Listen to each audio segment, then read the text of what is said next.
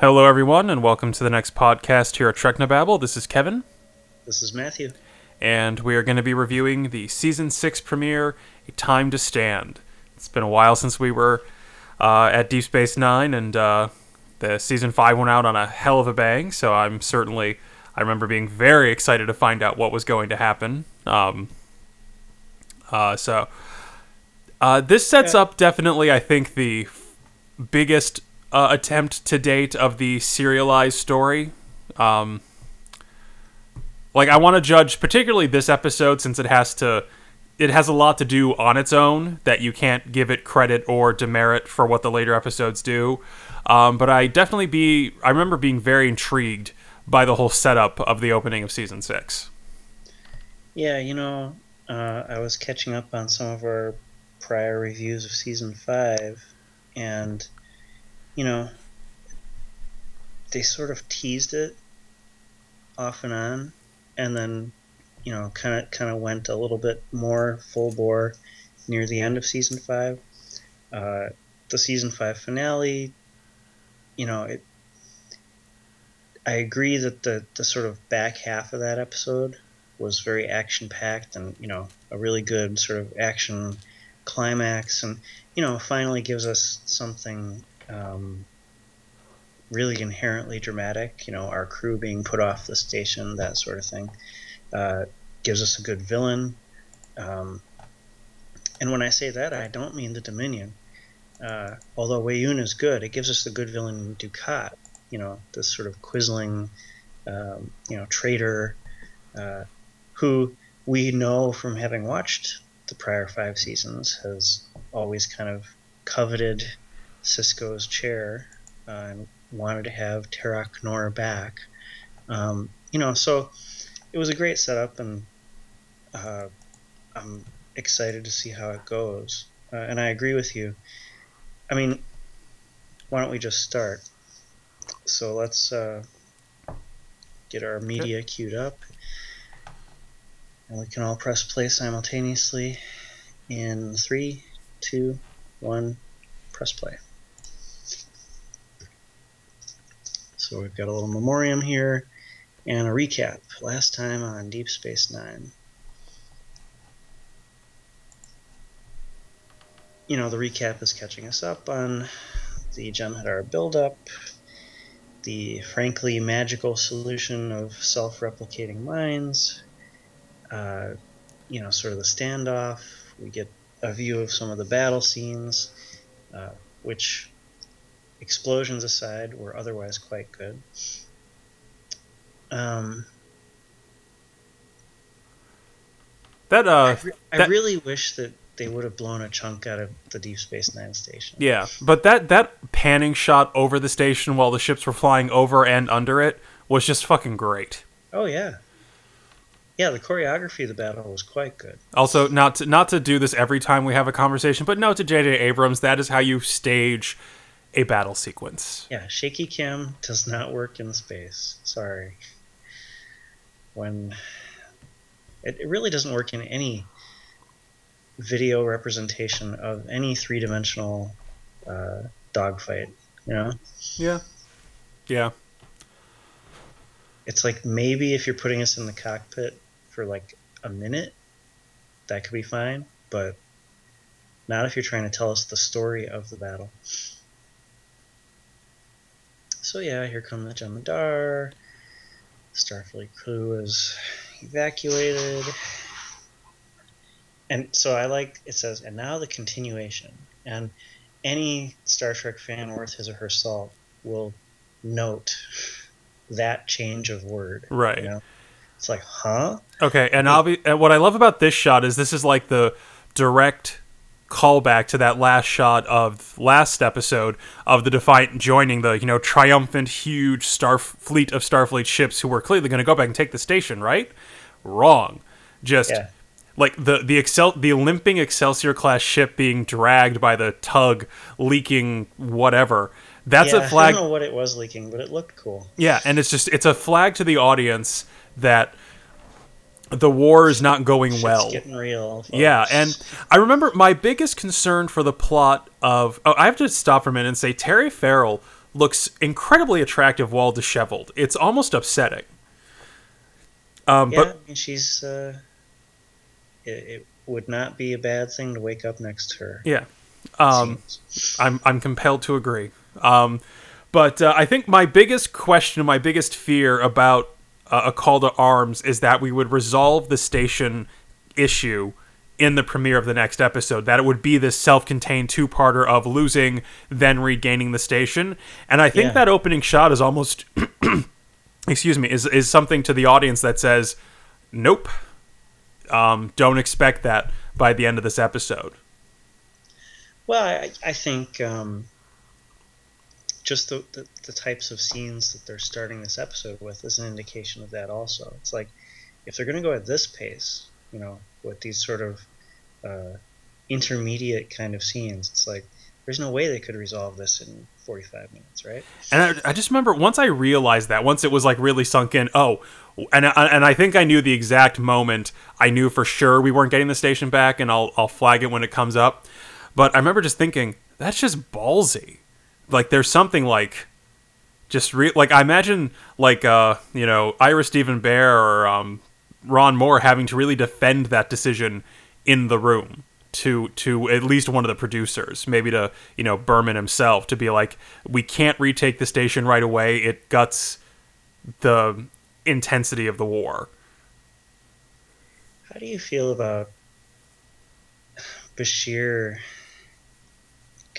this is sort of a callback to when Spock used to calculate the odds of things, and it would always be with some decimal point, and it just It nags me just because there's a thread in a lot of entertainment of the most intelligent person in the room must also be socially awkward and a bit of a jerk as an artifact of his intelligence, which is not true.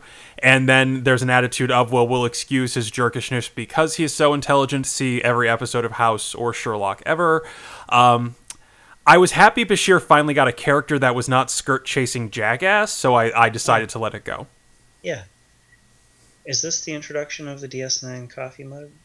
No, I think maybe that style, because I definitely think there were some DS9 mugs in on the Defiant. I think like the one Worf walks in that was like additionally Quark branded.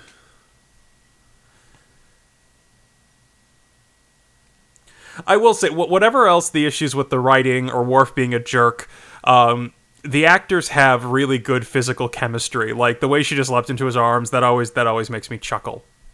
She's a tall drink of water, though. And I really have to compliment the hair department. I've said this last season, the sweep back then ponytail rather than straight ponytail flatters her statuesque features so nicely. Well done, guys. Well done.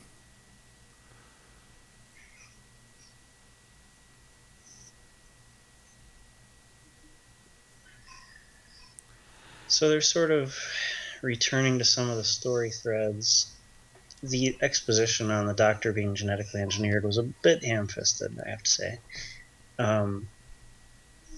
But they're getting us back up to speed with the Worf and Dax marriage.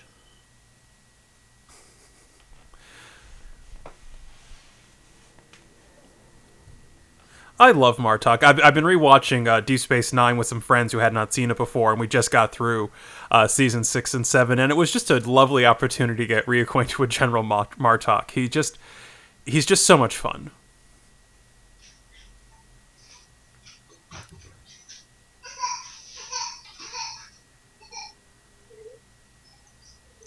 So they did a lot of this stuff talking about like this fleet and that fleet, the 7th fleet.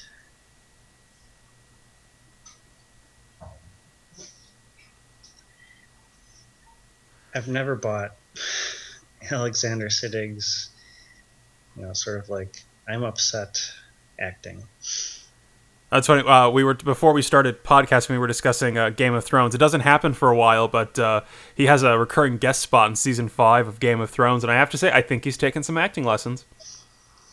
Oh, look, I mean, we've ragged on Alexander Siddig a little bit, and he's not that bad. It's kind of like being a coach in a baseball team. It's like the good coaches know what their players are capable of and don't ask them to do things that they're not capable of. And, well, to extend the metaphor a little bit, I think some of the editorial staff was pushing a little bit hard on a few of the actors. Siddig and Chase Masterson spring to mind. It was a very long introduction. I mean, 7.5 minutes? Wow. Yeah, it's got to be up there.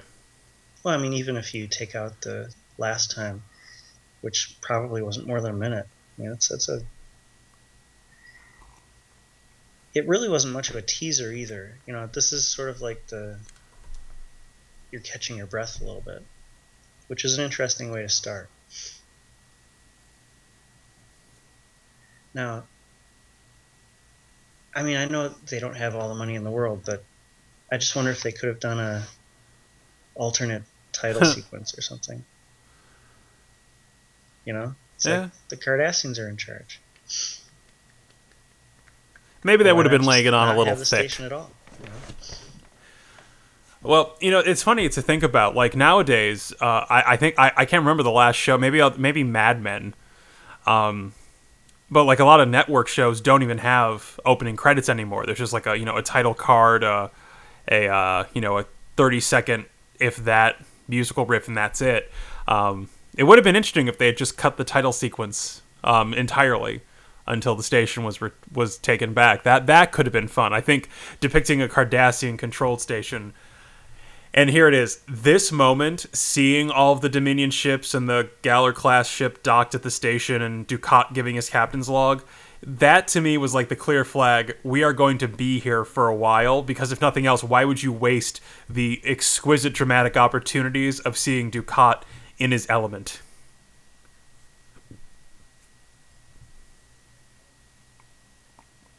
Really good job with the extras, I think, during the entire occupation, for lack of a better word.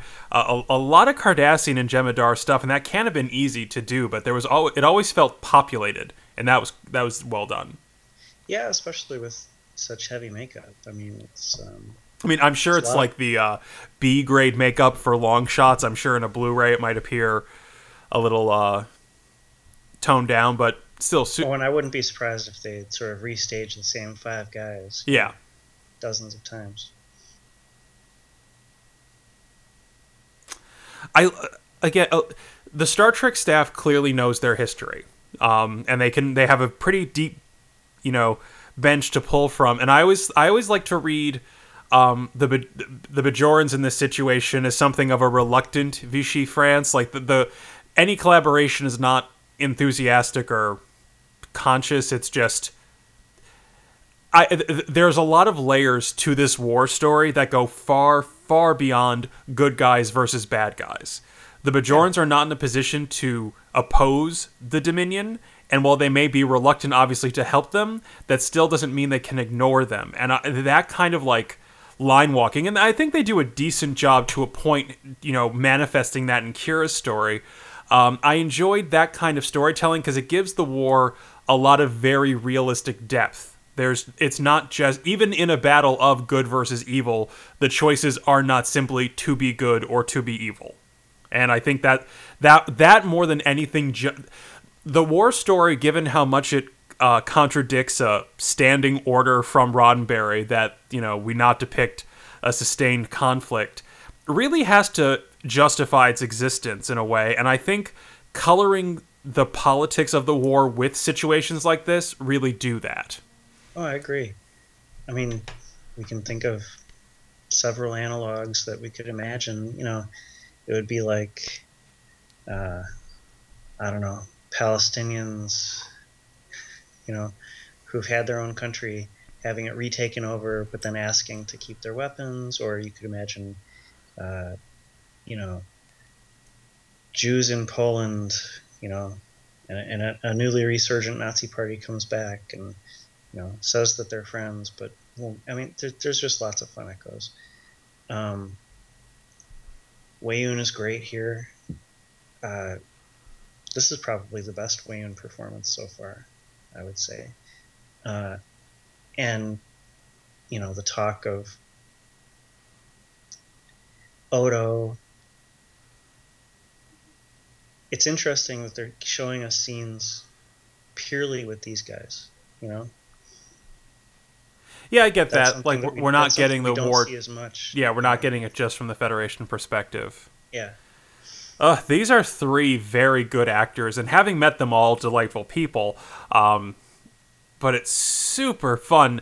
Just Damar, whatever his secondary class status as a character was until later events bump him to the front of the line, he never acted like it, and it was just he could just throw a look that was just great. Well, there's no small parts, right? Just small actors. I like the dialogue we're getting now. I think it does a non-ham-fisted job of portraying the passage of time.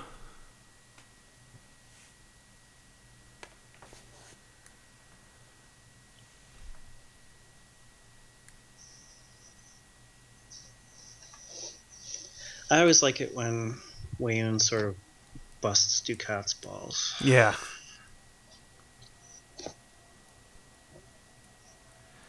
I also, one of the things that made the Dominion such an interesting threat, more than, say, the Klingons or even the Romulans, because we never got enough time with the Romulans, Weyoun's statement, like, we're winning the war for now. Like, there's a pragmatism and a realism.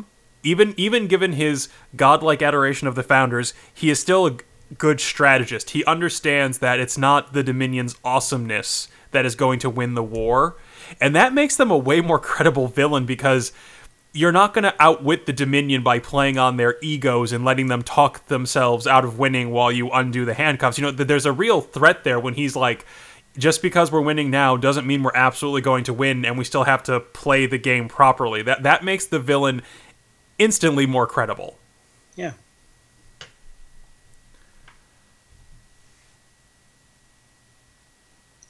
I kind of wonder what the Jem'Hadar are actually doing. Yeah, other than being menacing.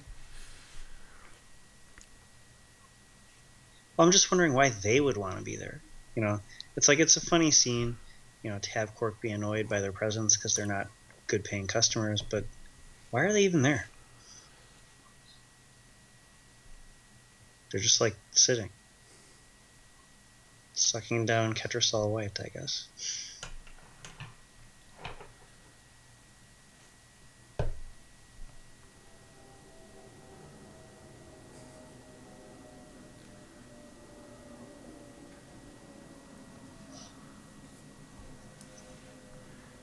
We've said it before, but Nana Visitor's acting has really improved over the course of the series. She's delivering this urgent conversation with a quiet intensity that I don't think... Maybe it's the writing as much as anything, but she's not shouting her concerns, and that's just a lovely step up. No, I agree totally.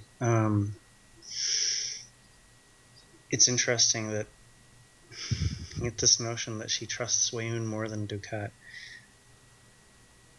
Well, I think they say it's a qualified trust. Like, the Dominion has something to lose that is more valuable than stomping on Bajor by stomping on Bajor. She doesn't think that calculus holds for Dukat, and that's not... I don't think that's off the wall as a piece of analysis.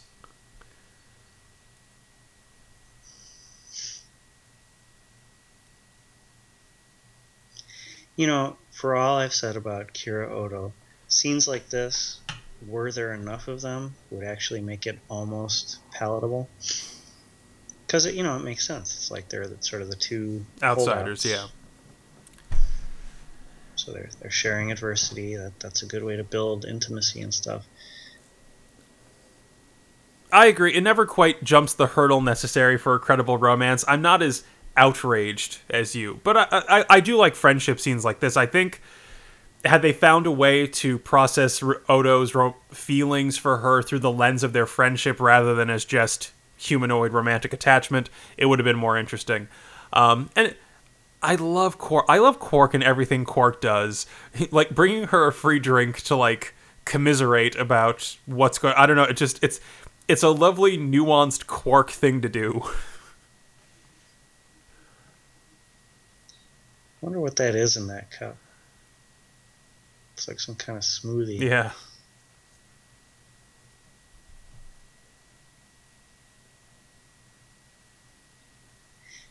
Quark's making an interesting point. The Dominion seems to be keeping order and peace and commerce going. And it's not out of character. It's consistent with what we saw of how they rule the Gamma Quadrant. A certain amount of day-to-day operations is left largely untouched. With like the Karama, if memory serves, that's very in keeping. So it's not even out of character that they're doing this to Bedra. This is how they run the universe. They let the worlds tend to themselves and manage at a very macro level. We're almost 20 minutes in, and we haven't gotten much forward plot advancement yet. I remember not minding it. Catching up with everyone is kind of the job of the season premiere, and I enjoyed all of it so much that I didn't feel like it was a waste. No, I mean, I'm not saying it's wasted. It's conspicuous to me. I believe that was a reuse of the motion picture space dock, at least a portion of it. It's the flipped over version that they use as the regular lab in Wrath of Khan. Okay. All right, so now we have the twist moment. We've done our groundwork, and he's losing command with the Defiant. What?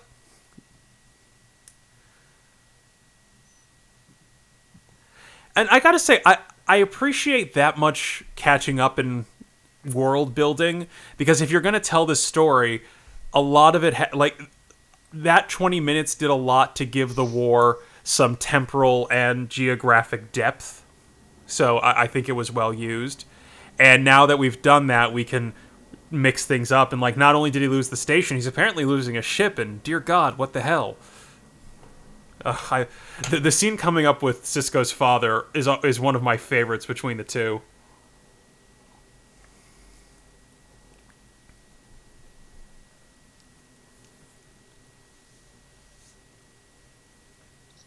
Yeah, so we're at about minute 20 here, and now we're finally getting to Jake, which seems like an odd oversight. That's quite a big screen. And Brock Peters, I love his kitchen. I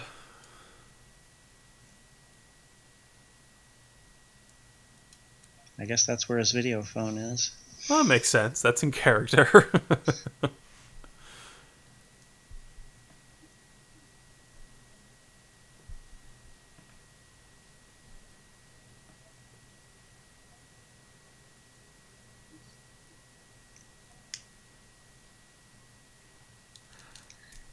There's not a lot to say about this. I think both actors are doing a good job of connecting. From what I've heard of the production side of this, it's difficult to do these kinds of scenes with a lot of resonance, because you're talking to a production assistant essentially, who's reading the lines. Yeah, and they both do a good job of giving it some depth. And even Avery Brooks' broader instincts seem well served here.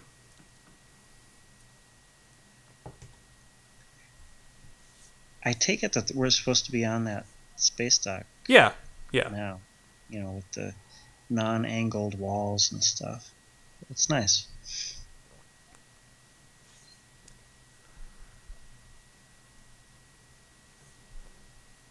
It's one of my favorite lines in the entire series.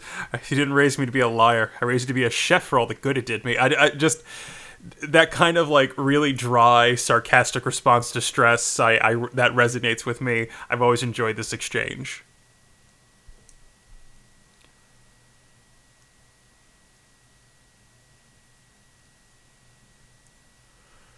That's a good point. Space is big. That point being raised, if I'm going to criticize Star Trek as a whole for anything, it would be, sort of a failure to really address that bigness. Like warp drive, you never really feel a true sense of scale of the universe. You know, we're in the galaxy, okay? So it's the Milky Way, and even in the Milky Way, the distances between stars are just, I don't know. I get that they can't like spend time explaining math to us or something, but there's just,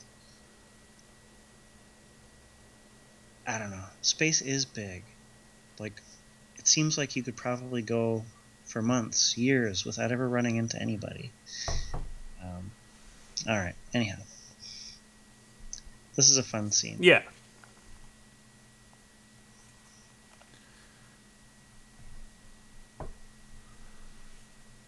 It is super naive of Jake here. It's almost ridiculous to think that the occupying force, for better for worse, would release critical reports. It's just like, come on.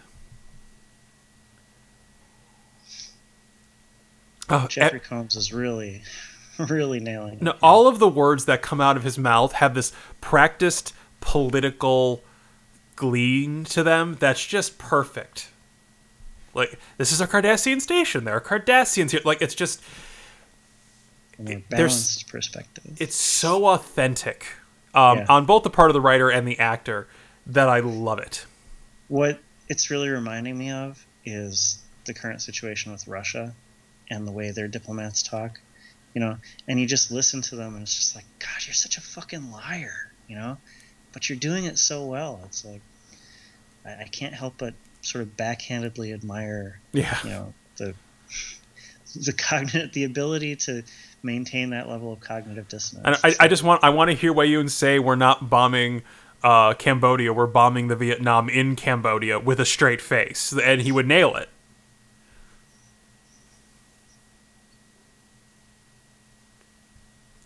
I remember it briefly shocking me that Admiral Ross was played by Lieutenant Murtaugh from Family Matters, but I like him. He has that kind of weary bureaucratic-ness that I think serves a Starfleet Admiral well. Yeah, see, I hadn't seen him in anything before, so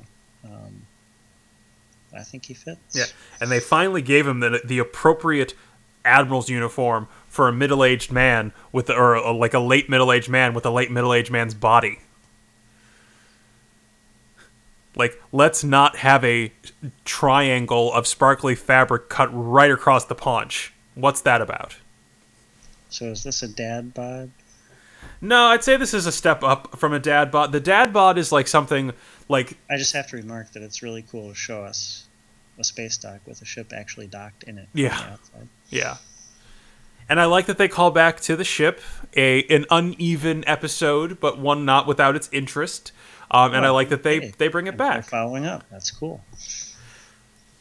It shows us that they are paying attention. Like, I really want to watch an episode while in an fMRI machine so they can identify the specific strain of oxytocin that's released when continuity is honored.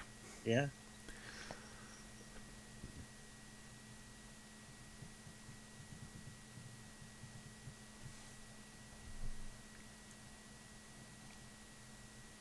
Now, are they trying to indicate that Nog has advanced in, you know, his year? Like, is he a junior? Like, what's the deal?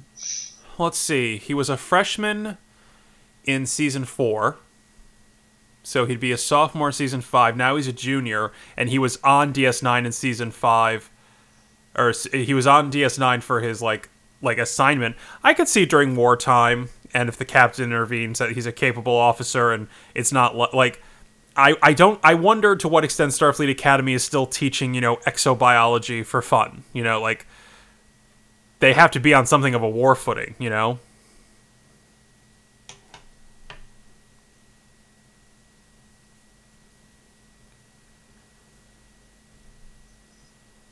This set's okay. It's not great. It's utilitarian. They are about to engage in one of my least favorite tropes when it comes to bad guys, is that the bad guys don't recognize their own ships as different in a way that we do. Like, in Star Trek II, we knew it was the Reliant. No one thought, what a generic Miranda class vessel. Like, that's just not how the Federation works. And the assumption that the bad guys work that way has always nagged me a little. Like, they would just see one of their own ships that looks like one of their own ships and therefore is, without having any, even like a radio transponder that says, we're the good ship Lollipop or what have you, to identify it as a unique ship to prevent exactly this kind of plan from succeeding. That's a really neat outfit on Garrick. I like that. I love all of Garrick's outfits, and I want to own them all. And that is some awesome Google Glass. I'm really glad they upgraded it from the Season 5 Ender with like the clunky shoulder harness. Well, it's a nice effect. The view. Yeah, the inset. Yeah.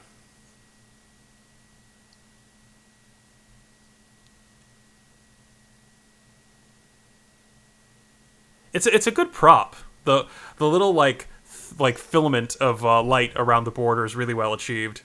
Yeah. Little blinky LEDs, that's cool. I gotta wonder if the sort of flickering would end up causing a serious headache after a little while. I hate to say it, there's something like visual, like the Cardassian ship docked at the station has a certain, like they really did a good job when they designed the station of making it feel of a piece with the Cardassian ship, so that now that we see them together, it's like, nope, that works. Yeah. So 3 months have passed. And now Ducat's finally going to start hitting on Kira again.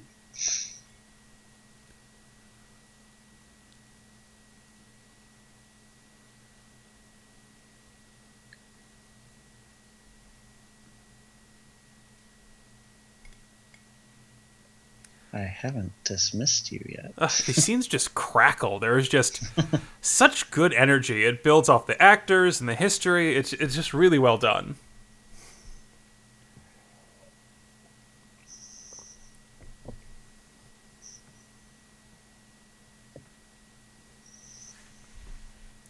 Who's that person in the background?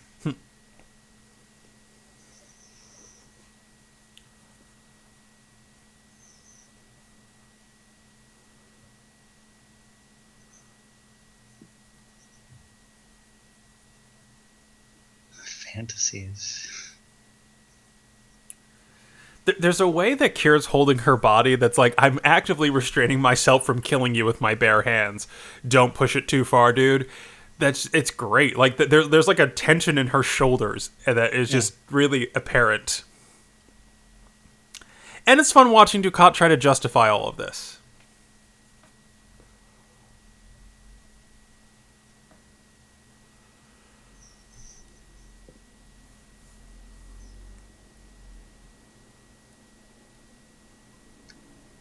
Yeah, and she, you can tell she's trying to get her licks in, Yeah.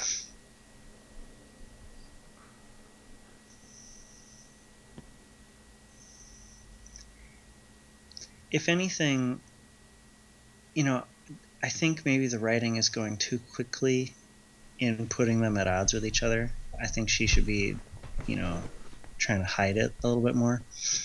I mean, she's basically coming out and saying that she wants him to lose, which seems counter to her goals of keeping, the Bajoran personnel armed and, capable. That's not to say these scenes aren't good. I just wonder, if this is just a little too early. I do love.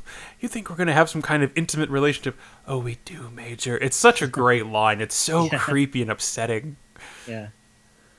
And then he laughs about it. Seeing him smile is probably the most upsetting. Oh, I know. It's like, I need an adult. I need my rape whistle. I just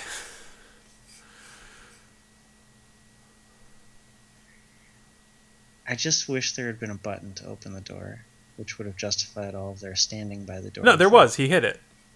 Oh, okay. Yeah. It wasn't even the drama circuit this time.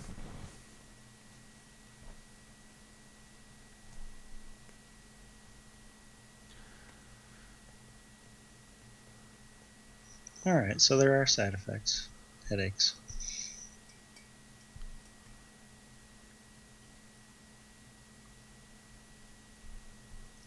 Does he really have to wear it nonstop? I mean, once you're on your way, can't you just take it off? And just navigate by sensors, yeah. It's like, we're still at work.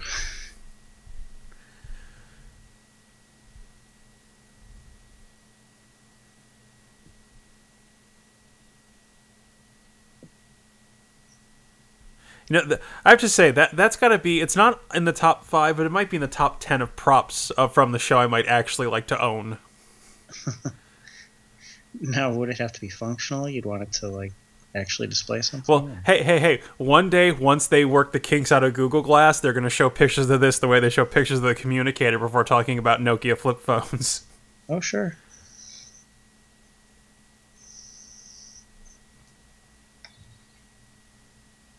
Well, they're already doing it about replicators with 3D printers and things like that.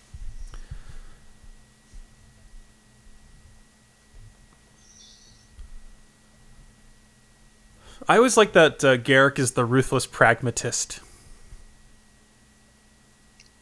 Did Starfleet really make no provision for making sure that they don't attack this ship? Well, I imagine that would be an intelligence risk. The more people that know about it. I also like that the ship looks of a piece. It looks very like Reliant style, but it's not strictly a Miranda class. It appears to be some maybe Kit Bash or some It looked really futuristic. Like it looked almost like the Enterprise J from Enterprise. Well, yeah. Is it an Akira class? Because it's not quite it. No, it's not. Yeah, it I always enjoy anytime they introduce a new class of Starfleet ship. It just, makes me all gooey. Sure. I think there's a danger, when you have so many that you might, make them less special.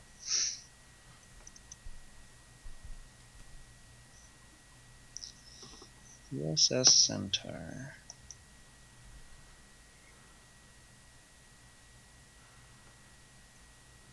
Well, clearly, and this is what I'm saying, they didn't go back to it because in Memory Alpha they just call it a Centaur type starship.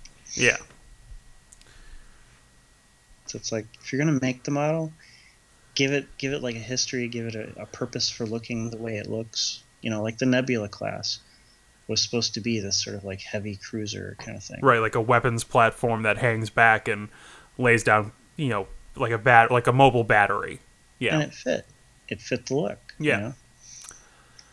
And so did the Reliant class or the Oberth class. Right. Like they seem to fit their things. Yeah, like I said, this right here is like the only bit that bothers me about this plan. It involves the Jem'Hadar not recognizing wouldn't that be like, oh, that's the Jem'Hadar ship that was captured 2 years ago or something? Yeah, it's right there, painted on the side.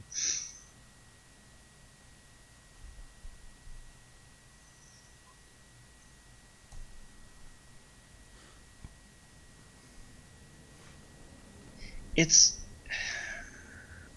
I don't know. If you're Dukat, if you're Weyoun, wouldn't you just get both of these people off the station?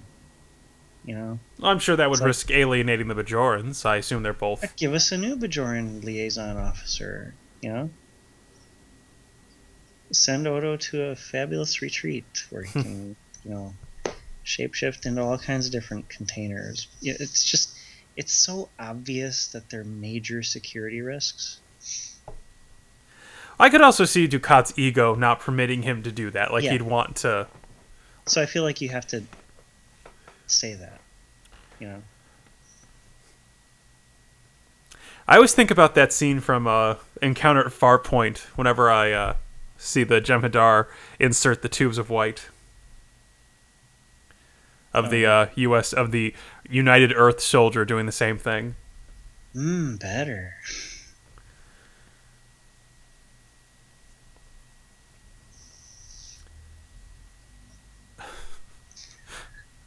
Have they indicated how long one of these tubes of white is supposed to last? I don't think they ever said.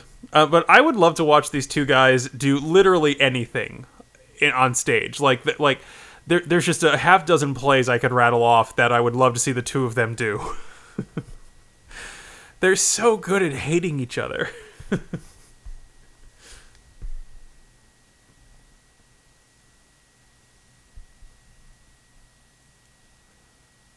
And I really want Jeffrey Combs to teach me how to, like, breathe out in that particular way while he talks. I love watching him do that.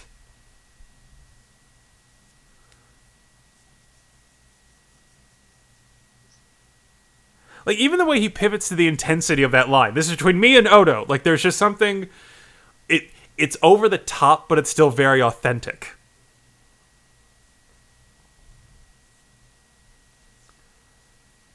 But then, of course, there's the... Now that I've done you a favor, and it's... Obviously it's one of Ron Moore's strengths. He can write politics like nobody's business. He like, whatever other sins we can lay at his feet about satisfactorily resolving or maintaining the internal structure of a plot, Final Five looking at you. He writes humanoid politics extremely well. It just makes them so much fun.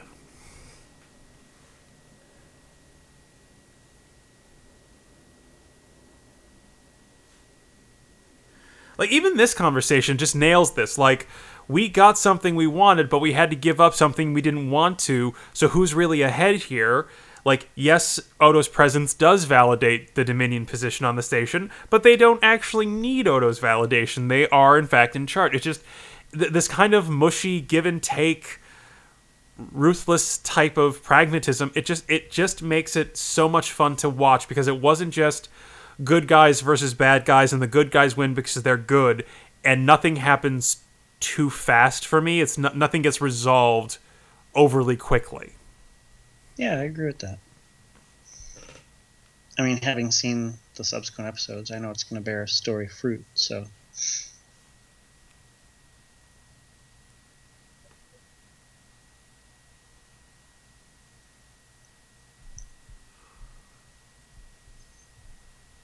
I mean, this is sort of like in Return of the Jedi, when Shuttle Tydirium is, requesting resupply at the under construction Death Star.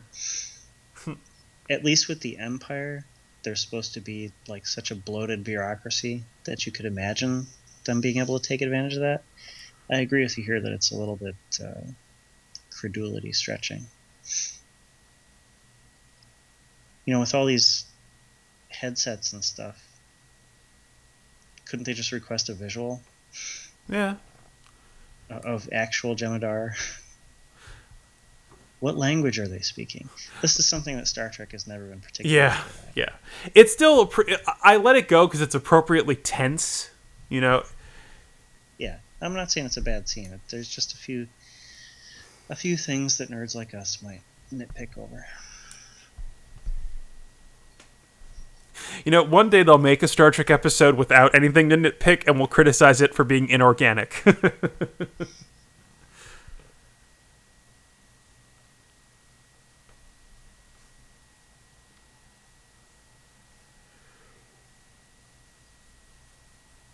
Like, how do they know the protocols for all this? Do they have intelligence?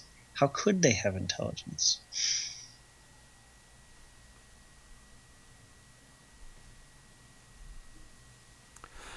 We haven't said enough nice things about Andrew Robinson's acting, and we should, because he's great.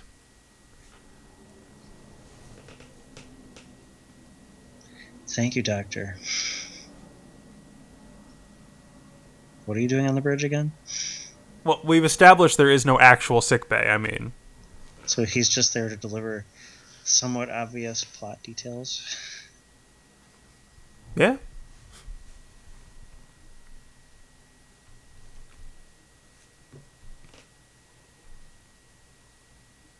Yeah, I like the tension of the scene.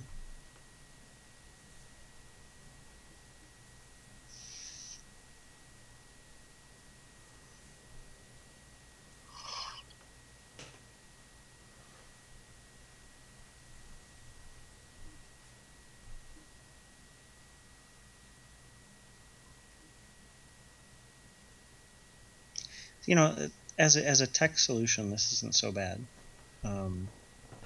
They're not relying on any sort of, yes, a radial geodesic warp field of 39 Cochranes, blah blah blah, but the mechanics of it are simple enough. So yeah. to be honest, it's like, well, if we're going fast enough, the explosion won't get us. Okay. Like, I can get on board with that. Yeah, and I like the group solution. Everyone provides a piece.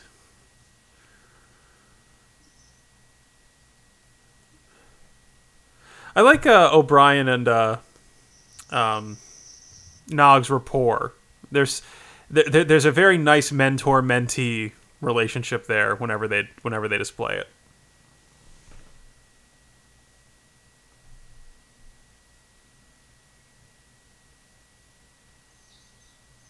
See, now that was a good explosion. Yeah. Where were these explosions last season? Yeah. Okay, that fire wasn't great. Well, the fire was fire. It wasn't, deep space. But I'm fine. It's just too much like terrestrial fire. But the explosion itself was good. I mean, really, what we need NASA to do is to do some experiments with exploding things in space, just to, really nail it down. Yeah, give us a baseline. Movie and TV producers. Hey, maybe if the Hollywood community underwrites the trip, I'm sure they'd welcome the money. Yeah.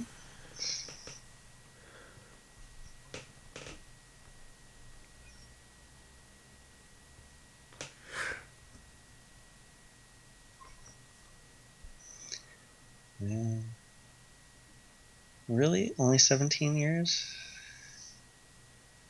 Yeah, I mean, even at half of light speed, that still means you're only 34 light years into. All right, that's a long distance, I guess. Good damage effects. I always like trailing particles. They make me happy. Okay, so it wasn't a barn burner. Yeah, there's not a grand philosophical or science fiction reach in this episode, but there's a season premiere has to telegraph something beyond the four walls of its episode, and I think this episode does that. It says the war is not going to be over quickly or easily. Deep Space Nine will not be recaptured quickly or easily. Our characters are going to be forced to make incredibly difficult decisions. There's just something very cool about in terms of tone and energy, this episode telegraphs season 6 perfectly. Yeah, and I think a lot of really nice character interplay. Yeah. It sets up sort of the various tensions that are going to play out over the next arc. Yeah, I kind of find myself wishing for a little bit more of a climax.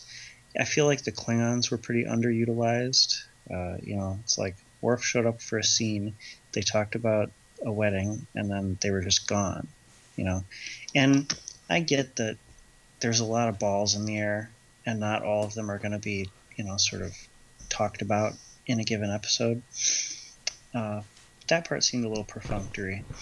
Well, I just realized there's going to be a problem when it comes to rating these episodes, is how do we rate an episode whose explicit purpose is merely to continue but not resolve a story? How do you, our standard rubric for analyzing the writing won't apply perfectly?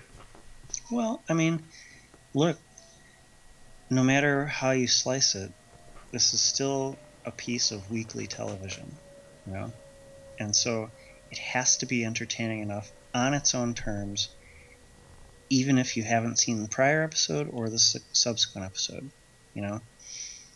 And so Deep Space Nine, especially season 6, was always going to be a season that was very, how to put it, inaccessible in some ways, in a way that TNG or Voyager are not. And look, this can't be a 5, right? Because it's not a complete story. So look, back to Star Wars metaphors, right?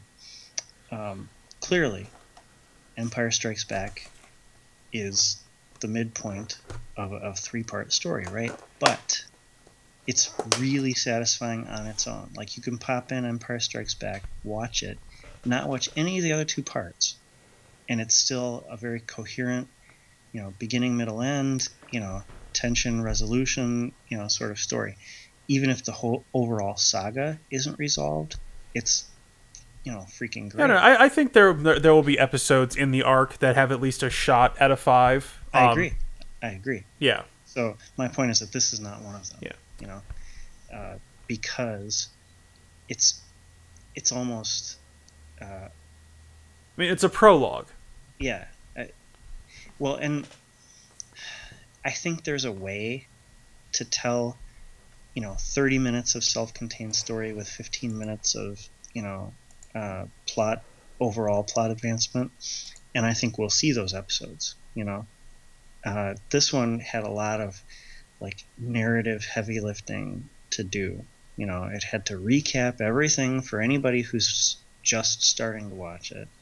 There were loads of scenes. It's like, and guess what, viewers? The Doctor is genetically engineered. Oh, and remember, here's a minefield. Right? I mean, it's just there's so much of that going on that there's no time to really give us the coherent beginning, middle, end, self-contained story. That said, I think we can still judge these episodes on their own individual episodic merits. As an individual episode of Deep Space Nine, this was entertaining. Yeah. It had, two terrific. I mean, are we even going to call them guest actors at this point? I mean, that they're, regulars in Jeffrey Combs and Marco Lima, with, some really wonderful scenes between them, and then also integrating Nana Visitor, who was particularly good, I would say. If anything, it's the Starfleet plot that kind of, doesn't deliver here. It's like, oh, there's like a station, and they're trying to get drugs, and for some reason it goes wrong. We don't know the reason. It was just a little bit of a clunky setup for that. Will it bear fruit later? Maybe, But in this episode, I mean, do you agree? Do you find yourself wishing for more of the, Kira, Dukat, Weyoun stuff and less of the, Starfleet stuff? Because I do. Yeah, I get that. I just I liked the ambition of this episode in terms of setting up what is clearly a longer arc of stories. So that's something I really enjoy. So, I mean, yeah, I think the writing overall is a 4. It's very good. It lacks one of those transcending qualities we tend to look for in our 5s. There are episodes coming down the pipe that I think have a decent shot out of 5. Just going on my own recollection. In terms of, I agree. Yeah, I think the writing is a 3, and I think the acting and production values are both at least 4s. Production might even be a 5. Yeah. Some of that work was really good. What I like is there's a lot of work being done that's very subtle but very useful in terms of giving the story some life. Like the Jem'Hadar ship docked in the space station. The story would have trundled along on its own without that shot, but it's just one of those oh, that's really cool to look at. It adds some depth to the universe. So, well, and the fleet, sort of limping home. Yeah, that was a really nice shot, and a nice counterpoint to the last season finale. We've said this before, Deep Space Nine in particular and Star Trek in general tends to do better, with the exception of Best of Both Worlds, when its season finales tend to leave a little breathing room narratively, and they still manage to do that while finding a way to tie the two together with the closing and opening shot. So I like that a lot. I would say in the balance, this is a solid 4. It's close to on terms of raw entertainment value for me, I want to give it a 5, but I think it's a solid 4. Yeah, I don't think a 5 is doable for this episode because it's just not self-contained enough. But I agree with the 4. So I would say it was flirting with a 3, but it, the sort of fundamentals of the acting and the production, lifted this to a 4. there's half of a really good episode here. And I think maybe if they had just focused more on the station stuff, there have been several episodes where Kira has been put in a difficult spot. She's had to reconcile, her hatred of Cardassians with some, sort of broader, goal or something. So I think there were ways to dramatize that, which weren't really done here. And it's because the Starfleet plot is, sort of pulling at it a little bit. But yeah, it's entertaining. It's an odd kind of drawdown of action and tension from the season finale. It's like that ended on a real bang with explosions and people running places and evacuating and I'm just making a note of that. I'm not saying it's a bad thing. It's notable that the creative staff made a conscious decision to slow things down, and I like that decision. Yeah. Because as you said, as a Trek fan, you're always kind of wondering and maybe even worried that they're going to resolve things too quickly to get things back to the status quo, hit the reset button. And it's a nice feeling to know that they're in this for the long haul. I just think that there's the possibility that they could have told a more self-contained character story with the beginning, middle, and end within the context of, advancing the big plot. And they're going to get better at that. Yeah. So I would say they scraped into 4 territory with some continuity and some acting and some, really nifty effects shots that, are bound to please nerds like us. Yeah. All right, that's a total of 8 for Time to Stand, and happy to be back in Deep Space Nine in one of its better seasons. Should be a lot of fun. Isn't this the one that most people consider the best? I think 6 and 7 go back and no, this is better than 7. I think in my head, I think it's better than 7. Yeah, 7 goes in some weird directions. Yeah. No, based on my recollection, season 6 is by far the best of Deep Space Nine. This was a promising, if not perfect, beginning. Yeah. To that run.